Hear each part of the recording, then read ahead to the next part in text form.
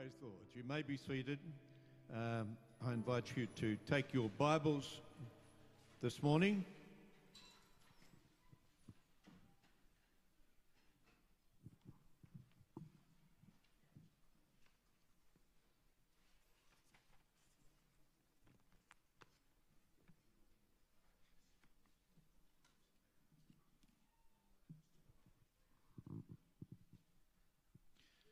And join with me in turning to Psalm 112 and verse 1 and 2.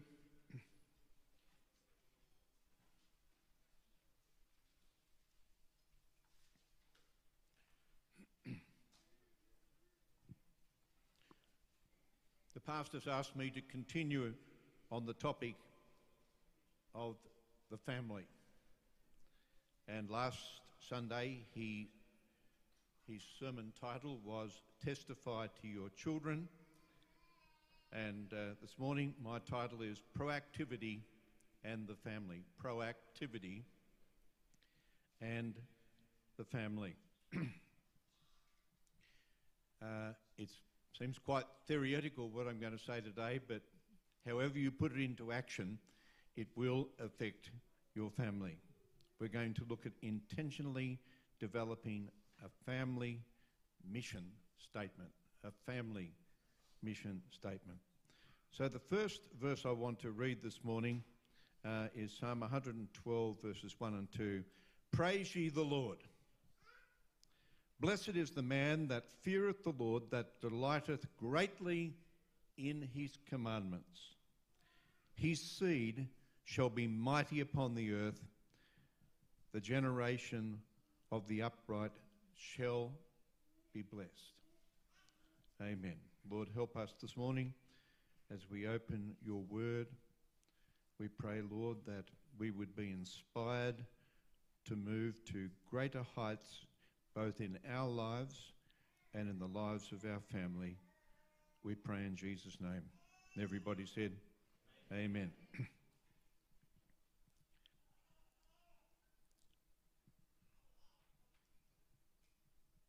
Proactivity.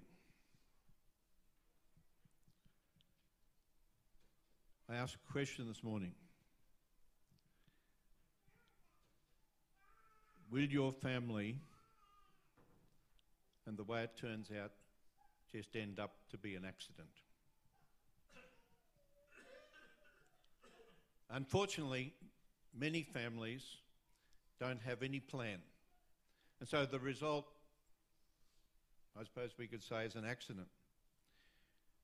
An accident is defined as an unfortunate incident that happens unexpectedly, unintentionally, typically resulting in an undesirable outcome. I know that you here today, you don't want your families to just end up as an accident. We love our kids too much, we love our family too much. But unfortunately, many people don't have a plan. And that's what we want to speak today about. It's most important that when you make this plan, that you have the end in mind. In other words, what do you want to achieve? Now, I'm going to talk about a plan. I suggest that sometime or other, probably before the children come, that you write things down. Put it in words. It doesn't have to be an academic script or anything like that, just very, very simple. And as time goes on, you will develop this. And I'm going to talk a bit more about it. But as the children grow older and they become capable, then they can become part of the family plan. They can become part of deciding where the family is heading. I know that here this morning there are many grandparents as well, and you can also be engaged within boundaries because the parents are responsible for the children, but you have a definite part to play in influencing your grandchildren, particularly when they come over to your house or stay over at your house, particularly in the conduct you expect of them, etc. And once again, I'll get to this later on.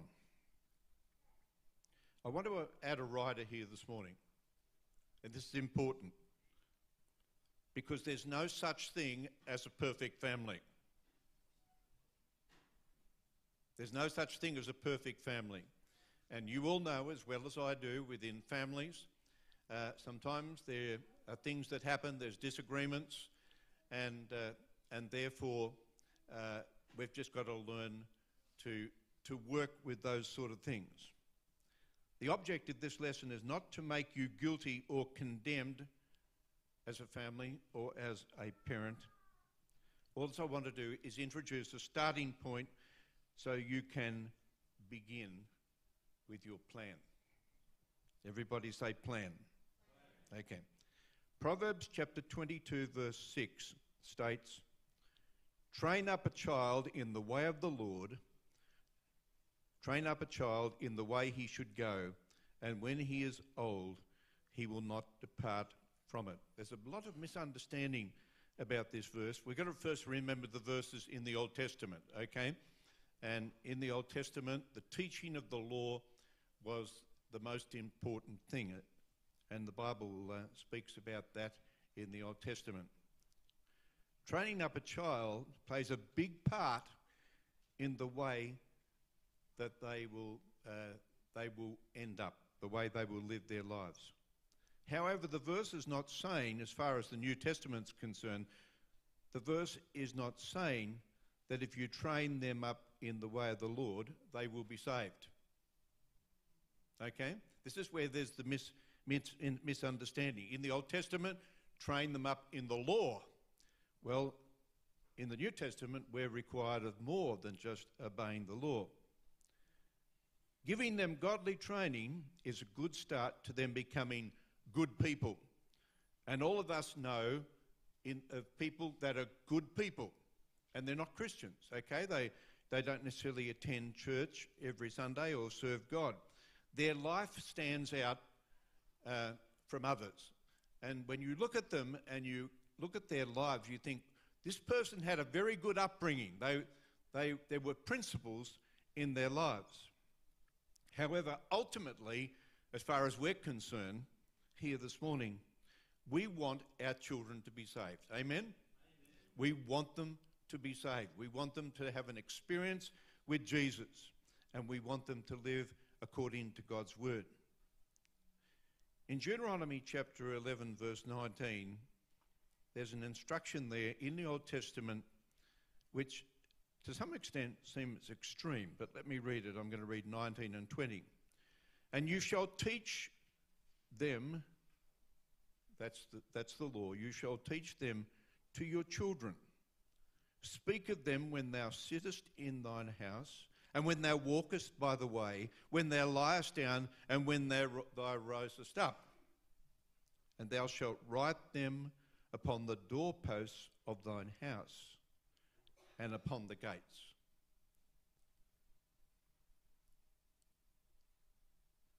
The Jewish people, you may have visited the house of a Jew, and very often they will have on the doorway a box, and at the gateway a box. And usually that box contains a statement of the law, the Ten Commandments at least. And very often if you're with them, you will see that as they come out the door, they will either kiss the box or they'll kiss their hand and touch the box. And then they'll do the same at the gate. This is because Jewish people are taught, their families are taught to respect the law of God and to obey the law of God. What do? We don't have this tradition, but we can still talk about God's ways when we sit down at the table, when we go to bed at night and pray with our children. In all aspects of our life, let's make it a point to be discussing continually the things of the Lord with our family. Amen? When you go home from church on Sunday, talk about what the kids did in Sunday school. What did you learn? If they sit in church here, talk about what the pastor preached. Say positive things. Don't go home and tear the church to pieces and expect your kids to want to come to church in the future. Amen. But remember, all members of your family are individuals and have different personalities. I was a school teacher and I learnt pretty quickly that all children have different personalities. They're different. It's our attitude which will determine how we handle our differences with other people. Now, I know that some people, you probably do, who think that their way is the only way. And they don't respect that other people have opinions and ideas. Try to understand the expressions and actions of your children. There is always a reason behind why they do what they do. And some children do things quite innocently, and we can very often immediately interpret it as being very wrong. But in their mind, it's not wrong. They're doing the right thing. Maybe they're trying to help. And I have an example of this, which I'll teach you in a minute. Teach your children to respect other people's opinions and responsibilities, particularly you as a parent. There's a difference between respect and agreement. We have to respect the law. We have to respect a policeman. We may not agree with him, but if you don't respect him, you're going to be in bigger trouble. And I learnt that there were people in authority, particularly when I was in the army, there's people in authority. I didn't think they were doing the right thing, but I learnt to respect who they were and why they were giving the instruction that they gave. Let me give you an example this morning. One of the most planned journeys that you will ever make is a journey on an aeroplane.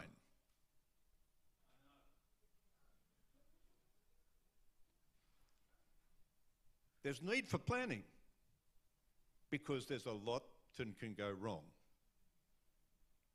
Amen? Anybody here ever been on a plane that had some problems, mechanical problems, and had to turn back or something? There's been a lot in the news about this recently. I don't know what it's all about, as in what they're saying, because if there's a mechanical problem on the plane, I want it to go back and be safe. And so the first thing starts with you. If you don't plan to be at the airport on time, let me tell you what's going to happen. It's going to go without you. Yeah? So you've got a plan to be there on time. We once had a visiting speaker here in this church, a very, very important man, and he slept in.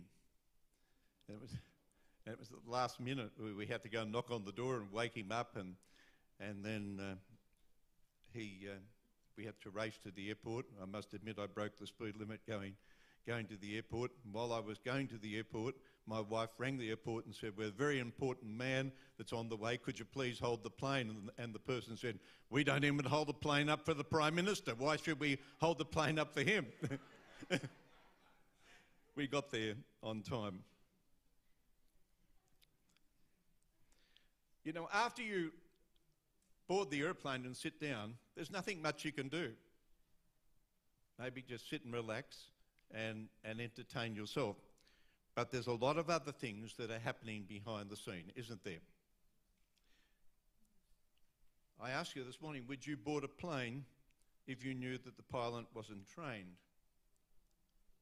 Or that you knew that he was careless? When I sit on a plane, I always enjoy seeing a pilot come in with a little bit of grey on his temples.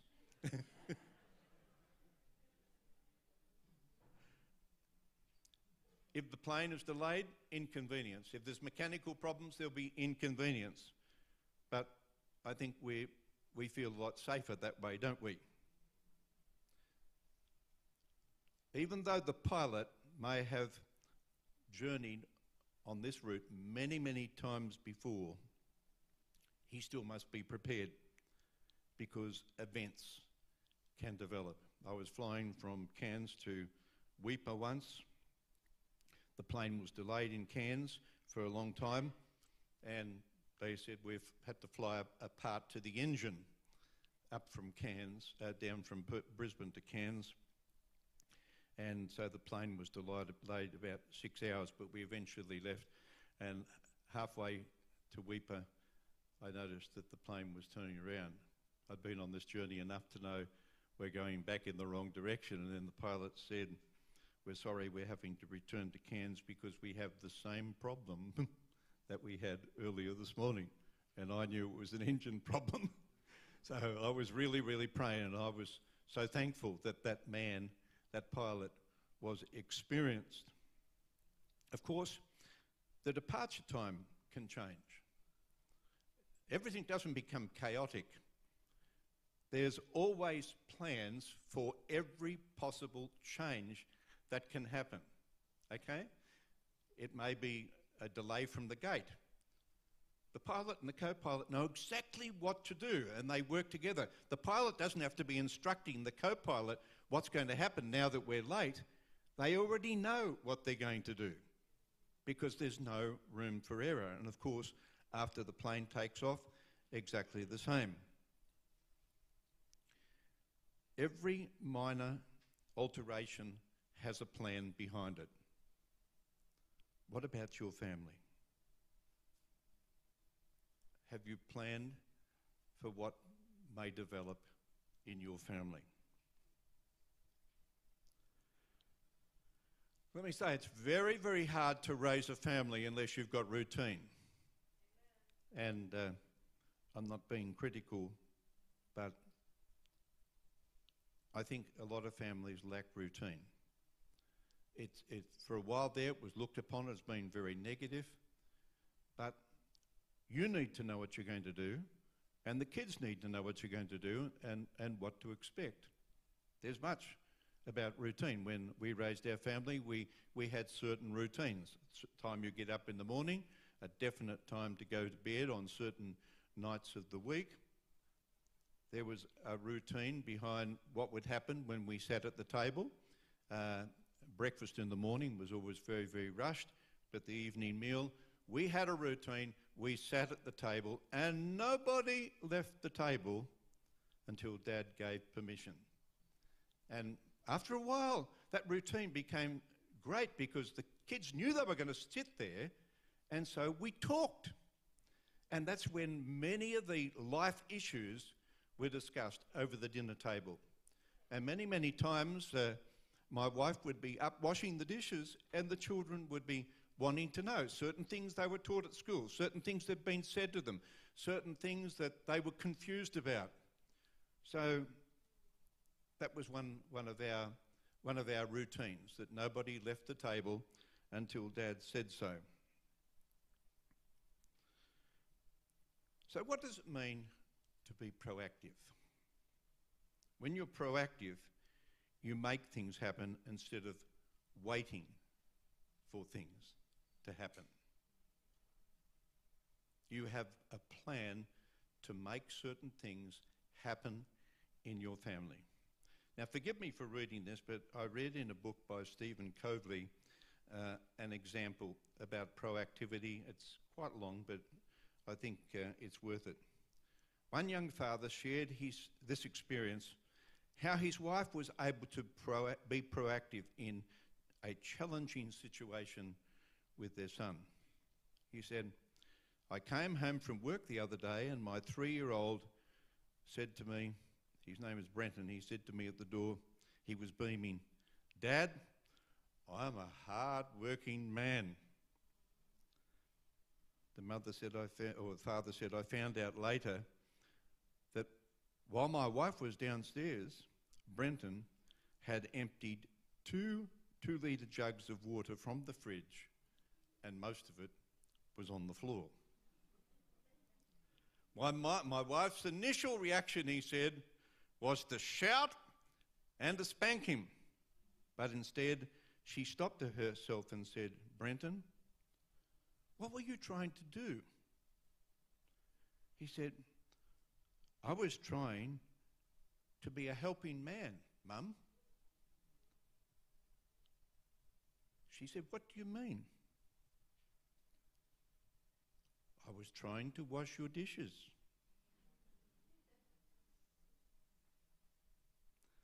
Sure enough, the dishes were on the kitchen table, dripping with water all over the floor. So the mother said, "Well, honey, why didn't you ask me before you did it? Why didn't you ask me to help you?" "Well, I wanted to do it, Mummy, on my own, and I couldn't reach the sink. So I got the jugs out of the refrigerator and washed the dishes on the table." Have you been in this position before with your children? Maybe not that exact the same thing.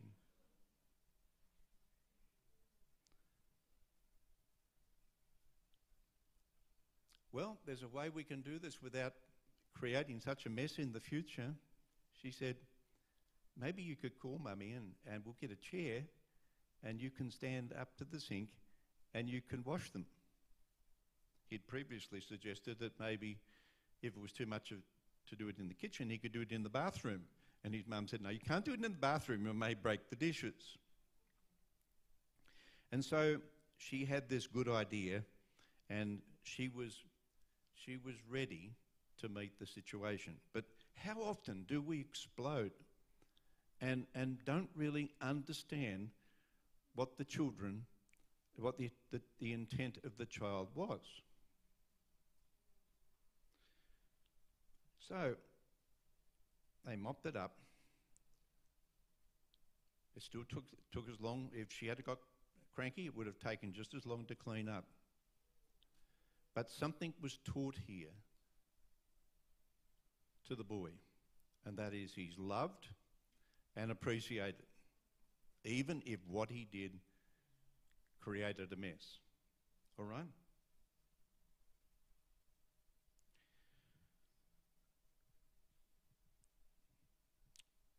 So when Daddy came home, he was able to say, "Daddy, I've been a helping man." He didn't meet Dad and say, "Dad, I've been a naughty boy." So you understand what I'm talking about, don't you? Now, I couldn't help but think of something that happened in my life. When I think back on it, it was horrific. My grandmother loved to play the piano. We were visiting Sydney, so the sitting room where the piano was turned into a bedroom for my brother and I. The piano stool was moved out of the room and placed underneath the house in a space where things were stored, plus the wood for the fire. My grandfather would go down there every day and chop the wood up, and there was all wood stacked down there, and down there was the piano stool. My grandfather had been down there earlier that night cutting the kindling wood, which is, for young people who don't know, that's fine wood that you can start a fire with. So my brother and I got an idea that we would help out. The only thing down there that hadn't been chopped up was the piano stool.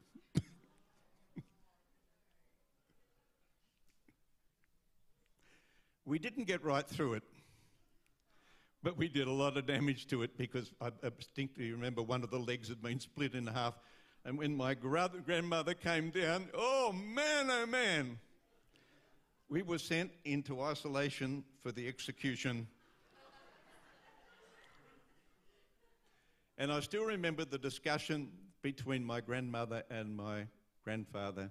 My grandfather was saying, "But Annie," that was her name, "Annie, they were only trying to help. They were only kids. They were only trying to help." I live to this day.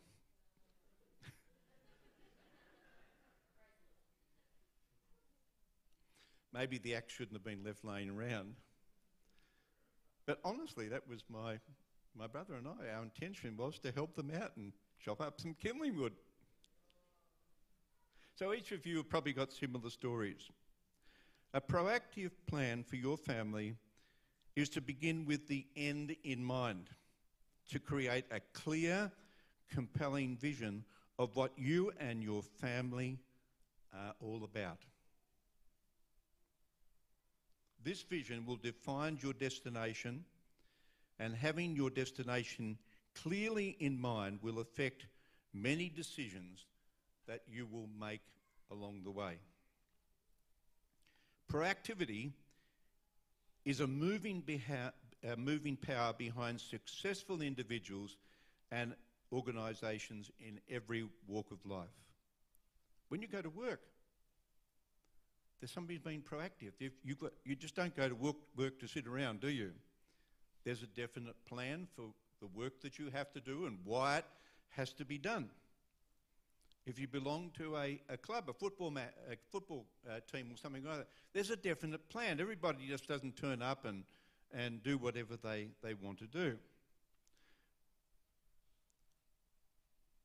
When things go wrong in the family, vision is greater than the negative baggage of the past and even the accumulated baggage of the present. Just get over it and get on with the plan. Proactivity for the Christian parent is designed to create a positive and spiritual culture within the family. It just won't happen automatically. Everybody say that. It just won't happen automatically. It just won't happen automatically. You have to have a determination to steer the course of your family in the way that you have chosen. Now, I know right now some people are saying, but my husband, my wife is not a Christian. Well, there are certain things that husbands and wives can decide upon, even if they don't attend church together. There's basic things they can decide upon. And the Christian parent can then have their own set of plans of how they will personally influence the family and the children. So what about this family mission statement? I'm going to read a bit here. A family mission statement is a combined, unified expression from all family members. As I said, when the children get old enough, they can help to define it, about what you really want to be, including the principles that you have chosen to govern your life. The principles. Every family should be raised on principles. And where do the principles come from? The Word of God. I mentioned before about sitting around the table talking with the family, and man, was there curly questions. I never believed my kids could ever ask such deep and demanding questions. There were occasions when I said, you know, I haven't got the answer to that right now, but maybe tomorrow night I can come back and I'll give you the answer to it. But we talked about all sorts of things. We talked about the way certain people behaved and why they shouldn't behave that way. We talked about the way that society was heading, but our family didn't want to go that way. They had questions about euthanasia. They had questions about suicide. And the questions about sex as well.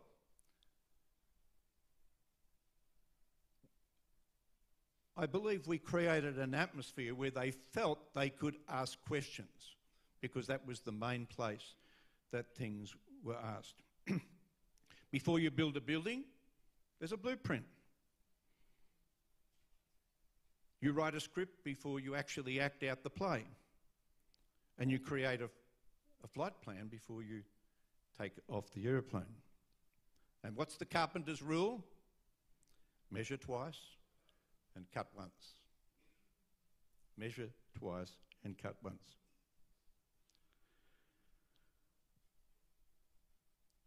There will be definite consequences that come from you having a plan.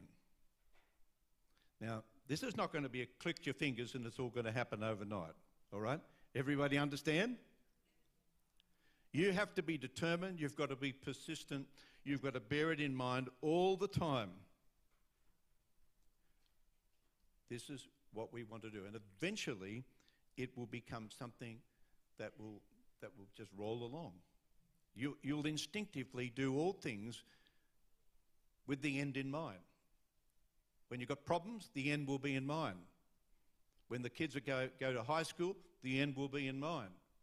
When the kids are going to get married, the end will be in mind. All those things, all along the way, because you have thought about it. Now, what should people do? Well, I was always a strong believer that when you're keeping company, it should not just all be about romance. When you're keeping company with the person that you intend to marry, there's got to be some things, serious things, spoken about. So, possibly you could be talking about a family plan when you've got a good friend, maybe the person you want to marry. Start talking about it then, because if they're not on the same page, then I think possibly the friendship should cease. Start writing things down before you get married. Put them in writing. Agree them together, because then they're, as you could say, they're in cement. They're going to form the basis of your marriage. Allow it to influence your marriage before you have children. Then when you have children, develop this plan to meet the age of your children, okay? Little kids can't do what older kids do. And you won't face the same problems with little children as you will face with older children. Visit your plan regularly, at least annually. If you have a time of all sitting down having devotion, you can visit the plan very, very often. And of course, that's a very good idea, to sit down and have a devotion. And may I say, when you sit down and have a family devotion, it doesn't have to turn into a sermon. It's not a Sunday service, okay? Because begin to appreciate that kids have a very limited attention span. You've probably heard me say before that when we sat down to our table, we always used to say grace. That was one of our plans, definite. We always said grace. But we made it into something more meaningful. We had a promise box in the middle of the table, and in the promise box were maybe 100 or 200 cards, little cards, and on every card there was a scripture. And then we got our children to write on the back of all these cards things we could pray about. And so before we would say grace, everybody would take a card out and they would read the verse. And then the person who said grace would then pray for the need. Jonathan, your pastor, there was a missionary that he really, really loved. It was a missionary to the Aboriginal people in Central Australia. His name was John Henwood. Jonathan had been out to the mission station in Central Australia, and he loved Brother Henwood. He was a rough man because and Jonathan somehow had marked the card, and you could be absolutely sure that 5 times out of 10 that card would come out of the promise box because he loved to pray for that missionary.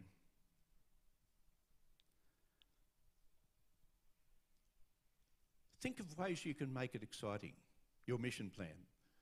Our kids used to love this promise box, and they used to love to pray before the meal, and that set a real tone for the rest of the meal. You've got to take time out to plan. Everybody say plan. As I've said, when your children are able, get them involved in developing your mission plan for your family. When they get old enough, you already have a plan, and you can tell them what your plan is for the family. That's your responsibility as a parent. But as they get older, get them to write out certain things to add to the mission plan on what they think the family is all about and where they think the family is going. Ask them to read it out. You'll be surprised. You'll actually be quite surprised with how different the family members think. And of course, that's got to be appreciated. But what is the purpose of our family? What is this family all about?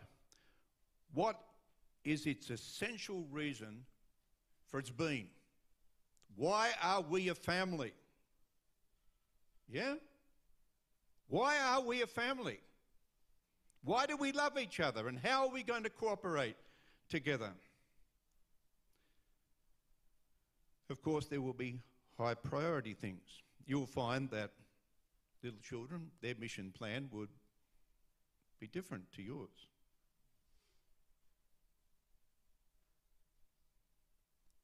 I know in our family we used to have one night of the week where we used to get a video. We didn't have a television. We'd get a video, and I had a computer, and we'd put it into the computer and watch this movie on the computer screen. Dad, can we have another night, which used to be Friday night, can we have another night that we can have to watch movies? They'll come up. Things like that. You know, let's go for more picnics or something like that. They will have all those sort of ideas. Don't expect too much of them. But the point is, and it's vital, that your family has agreed on a destination. Agree on a destination. Now, in this church, there are young people that are here as a result of their parents, because the parents agreed on a destination. To bring them to that destination, they determined, we will go to Sunday school every Sunday. We will go to church. We will have devotion, whatever those decisions were. It's critical to have everybody heading in the same direction. And without a vision, the people perish, the Bible says. We cannot just let life happen to be swept along with the flow of society's values. Are you going to let your family be swept along with society's values? I don't think so today. I think you'd agree with me, there's a lot of stuff out there that's becoming generally accepted that you as a Christian parent do not accept, correct? Yeah.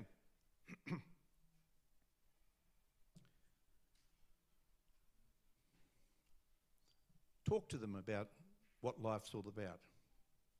Why are we here on earth? Why did God create us? What did He create us for? All those sort of things can be talked about. It's not living out the script of what other people think life is all about, because we know that the Christian life is totally different to the attitude of what the world thinks. And besides, that's not life, it's just pure existence. It's deciding what kind of family you really want to be and identifying the principles that you need to get there. And those principles, they come out of the Word of God. I'll give you a hint. I learnt this early as a young man when we first had our children. Kids, as I said, kids will throw you a curly one, a question. On the spur of the moment, you won't be able to answer it. But let me tell you, in the Bible is a one-line answer for everything. If you look, you will find the principle behind everything. There's a principle in the Bible that covers every event in life. One simple one, when I taught at Sunday school here, we used to have adult Sunday school, and then I taught the senior kids. And they were being confronted with the issue of euthanasia at school. And so they were asking questions. Maybe there's some here within the class. Why would we want to let people suffer? Why can't we just allow them to be killed? Well, that's a really curly one, isn't it? It's a difficult one because nobody wants to see other people suffer. I said, let's go to the Bible for a principle. And it's very simple. Thou shalt not kill.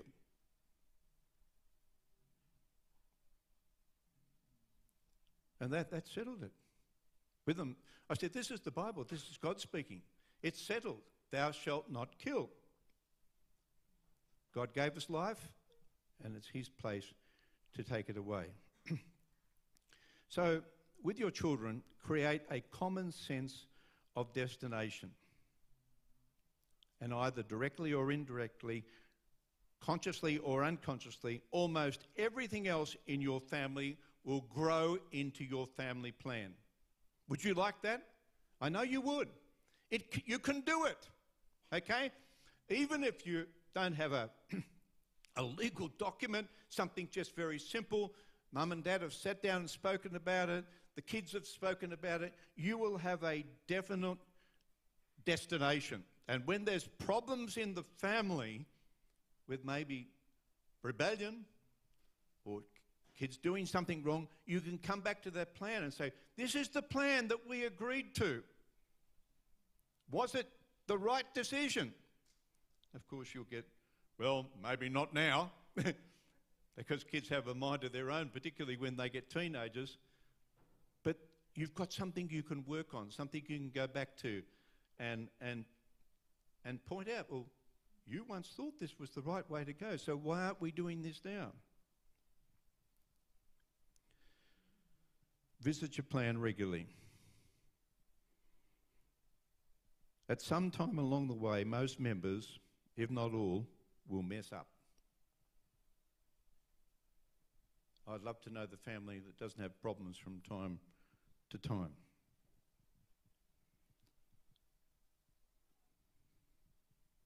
If you have a plan agreed to by all, then you'll have a single factor, one single factor to move that will encourage you and encourage them. When there's problems, he'll give you strength to apologise, give you the opportunity and the strength to forgive, to be kind, and to keep coming back to the plan time and time again.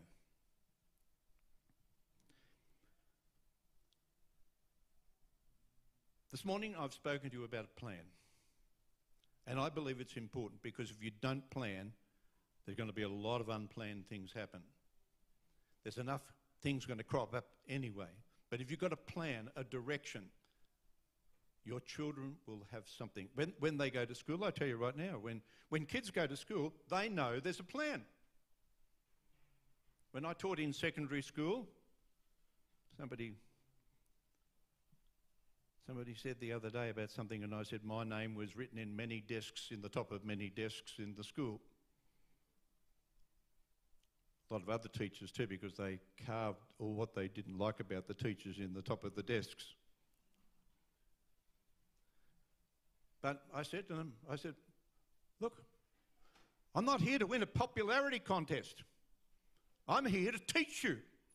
At the end of the year, my plan is that every one of you will pass. And so we had a plan. And the plan was when they came in, they would sit at their desks and they'd take out their books, and I would stand there and wait until there was absolute silence. And they knew that if they kept me any more than a minute, then they would be making up that time at the end of the lesson. That was the plan. That was the agreed. They knew about it. And they would be there and somebody would be, shush, be quiet. They would, because they knew that because somebody else was not respecting the plan, that everybody else, there would be consequences. And so, children need a plan. You need a plan at work. You have plans at work. You have plans at school. There's definite bell times. There's certain places you've got to be at certain time. Just imagine a school if there was no plan. Just imagine a family if there was no plan. So let me just get back to about the grandparents. Well, grandparents can meddle. You're not the parents, okay? Now, I'm a grandparent. I know this. But I respect the way that my children want to raise their family.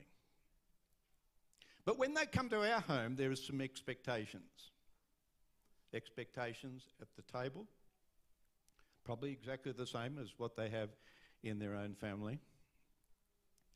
There's expectations about what they will do and what they won't do.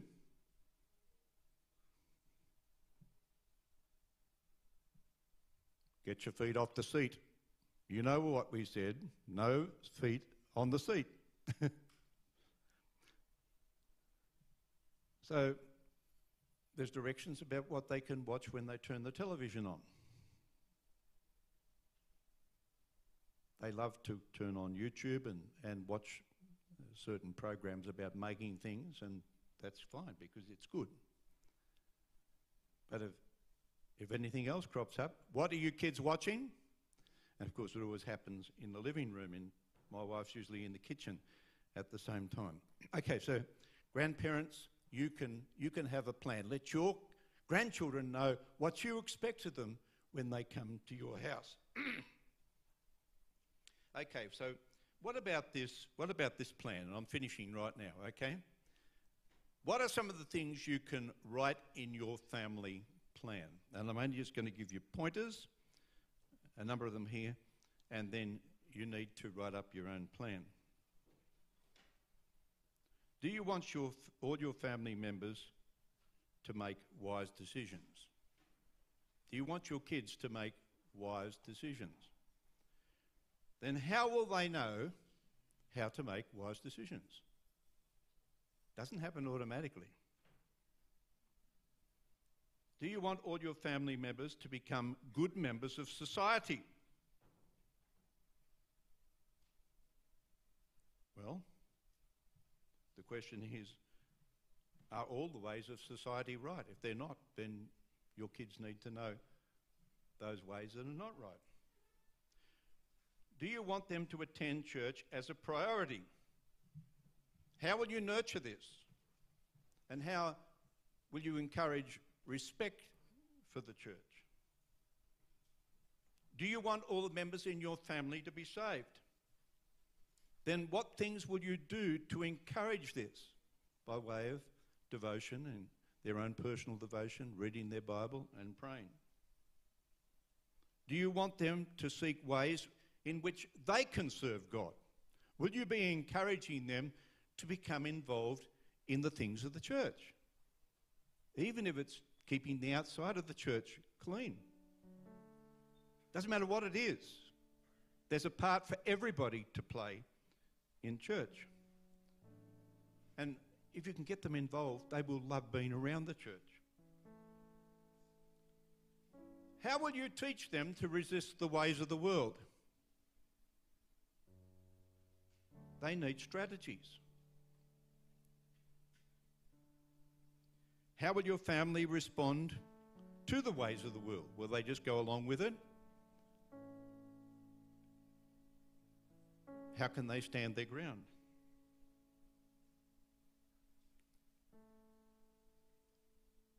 How would you help them to choose a good life's partner? That's important. That's very, very important. You need to teach your kids what they should be looking out for. Will you have family agreements? This is a basic set of rules that just goes with each particular family. iPhone screen times, television times, saving and the use of money, time to be home at night, places to go and places we do not go, things to do and things our family does. They're just a couple of pointers. It may seem a little bit overwhelming right now, but let me tell you, even the most basic family plan will have a tremendous impact upon your family. You don't have to be a professor to do this. Just be you. Be you who loves your kids, who loves the church, and who loves God. Just be you. And put it down and plan. It will not go to waste. The Bible says they will at least grow up to be good citizens, good people in society. But you'll have more input than just that. You'll find that through your family plan and the things that you do at home, that your kids will then carry them over into their families. Yeah? Pastor Jonathan, I know that when he takes his boys to school in the morning, every morning they pray in the motor car. 3 boys together pray. Every morning, that's their family tradition. Even if they're late, they pray while they're driving. It's got to happen. That's their rule. Because there's a family plan. My daughter, they have devotion time. It's a family plan. And you can have a family plan at all. I can only talk about what I know. You can have a family plan and it will be a tremendous impact. Let's all stand.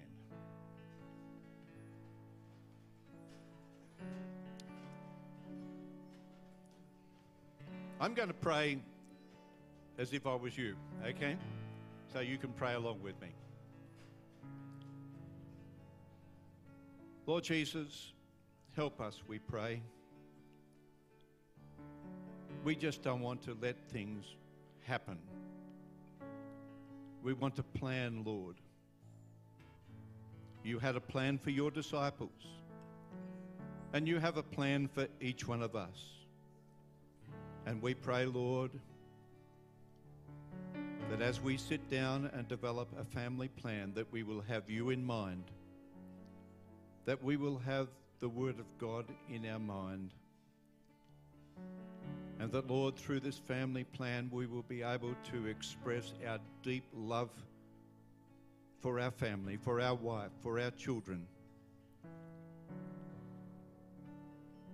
We pray again, Lord, please help us. Help us to find the time to sit down and to do this for your glory.